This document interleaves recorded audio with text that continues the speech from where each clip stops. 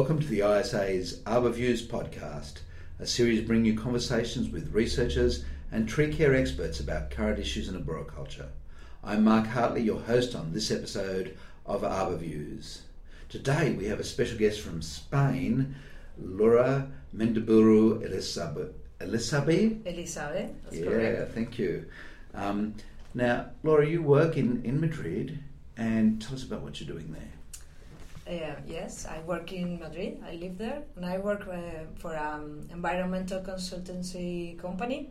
It's called Tecnigral, and I work in the arboriculture department of that company.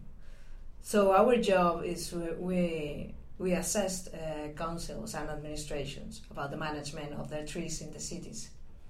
So you're looking at street trees and park trees? Yeah, most of the time. Yeah, we do like risk assessment, but we are also working on projects about renewing population, study population. We also have a very strong IT team. These guys, they work on developing software for management green areas. So that's the other part of our work. So looking at the risk assessment side, how do you go about doing that? I mean, you have a contract with the city and then you're going to start assessing the risk. What's the process? Well, the process is first, through the inventory, we detect where the trees that are supposed to have more problems are located. We also talk with the city technicians and say, okay, well, the schedule for this week is we have to go this street, blah, blah, blah. And then we have a protocol. We use visual tree assessment first to do our surveys and reports, and then we also have all the good devices for inspection wood, like the drilling machine and the tomograph. So we are also working with that kind of stuff. Okay, and when you're looking at street trees, do you see a difference between, say, street trees and park trees? All the time. We mostly work in Madrid. We mostly work with street trees, and the difference are huge because the surroundings are completely different. And you can see the tree in a park is more similar to be in their natural environment. They have a space. They have probably better soil than a tree that is located in a sidewalk. And in Madrid, our problem is we have terrible lack of space. So trees, they had to compete for space all the time, and that's problems, means problems. And so what sort of problems are you seeing in the street trees? Because there are no enough space and light, and because the species in Madrid and the dimensions are not the most appropriate for the site the trees are located, those trees have been pruned very badly during a long time. So now we're having a lot of problems with decay associated with the cuts and risk of failure, and we're having failure, So branch failure, whole tree failure? Branch failure mostly. Some species like the Japanese pagoda tree, the Sophora japonica, we have thousands of that, and now we have strong problems with Inonotus ispidus. That is a decay in the branches, and branches keep on falling all the time. So we have to detect all those problems, in order to. So when you've detected that you've got a problem with a tree, what sort of options do you have to deal with it? Well, we take a look at that tree. So how is that tree, and is it worth it to keep that tree there? What can we do? So obviously the options are not many.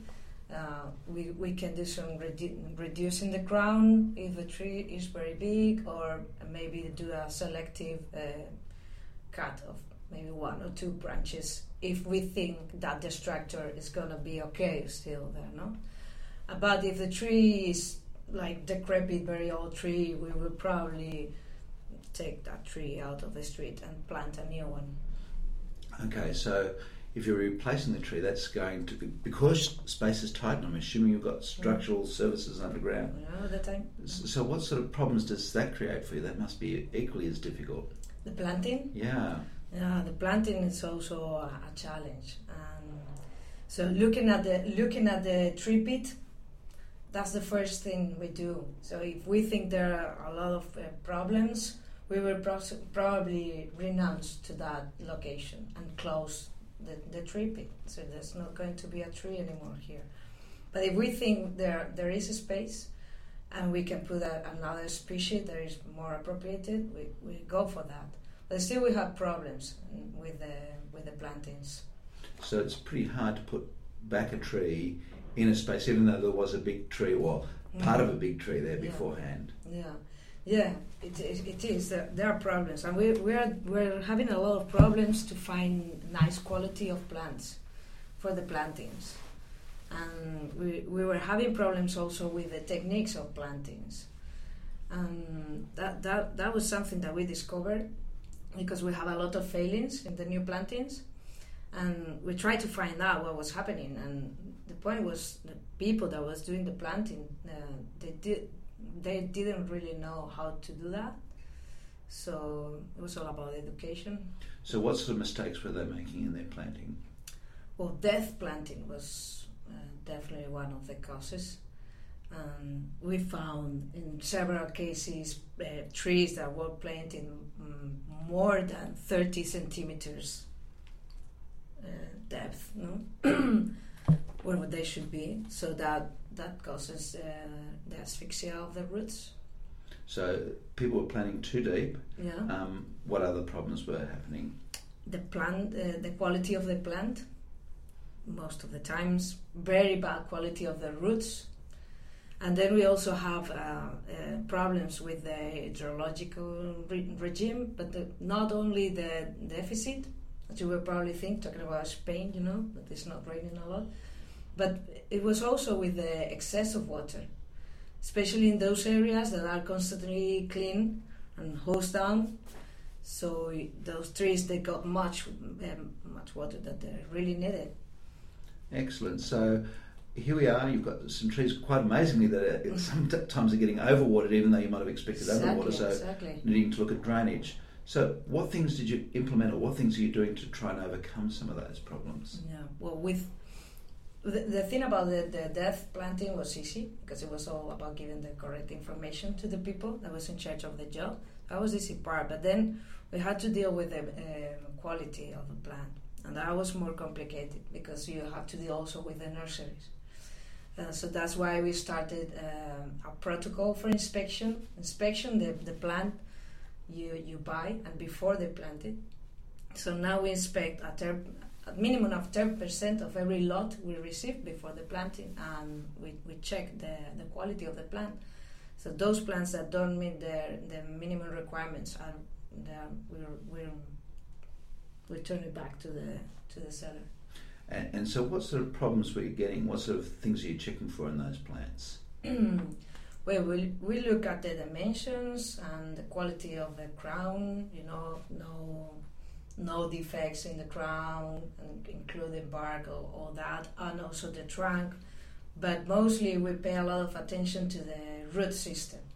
So that means that we have to, most of the time, open the pot or the bottom bulb to have a better look to the roots, and that's an invasive inspection. Sometimes we also cut roots to see how are they, if there is decay inside, whatever. No. And when you're replanting in an urban forest like you are you using big trees to go back in? How big are the trees that you're putting back in? No, they're not really big. They are like in dimensions. There are small trees, mostly maybe, I don't know, in centimeters is 50 centimetres or so, yeah. Trunks? Yeah. So, okay. And how quickly and how well do they get established once they're in it? They take 6 months, 6 years? What sort of time frame? Well, that's another point. We monitorize those trees that are being planted every year. So it's been like 3 years now, and we are, monitorizing them, see how long it takes those trees to get the strength to grow again. During the first year, the tree still is looking good because it keeps the energies from the nursery.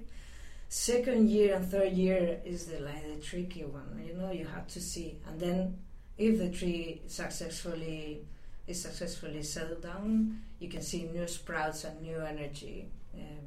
So if you were talking to one of our arborists out here listening, you'd say that if they were planting a new tree, they'd probably want to look after it, monitor it for about 3 to 5 years after they've planted it? I guess so, yeah. That's the stress.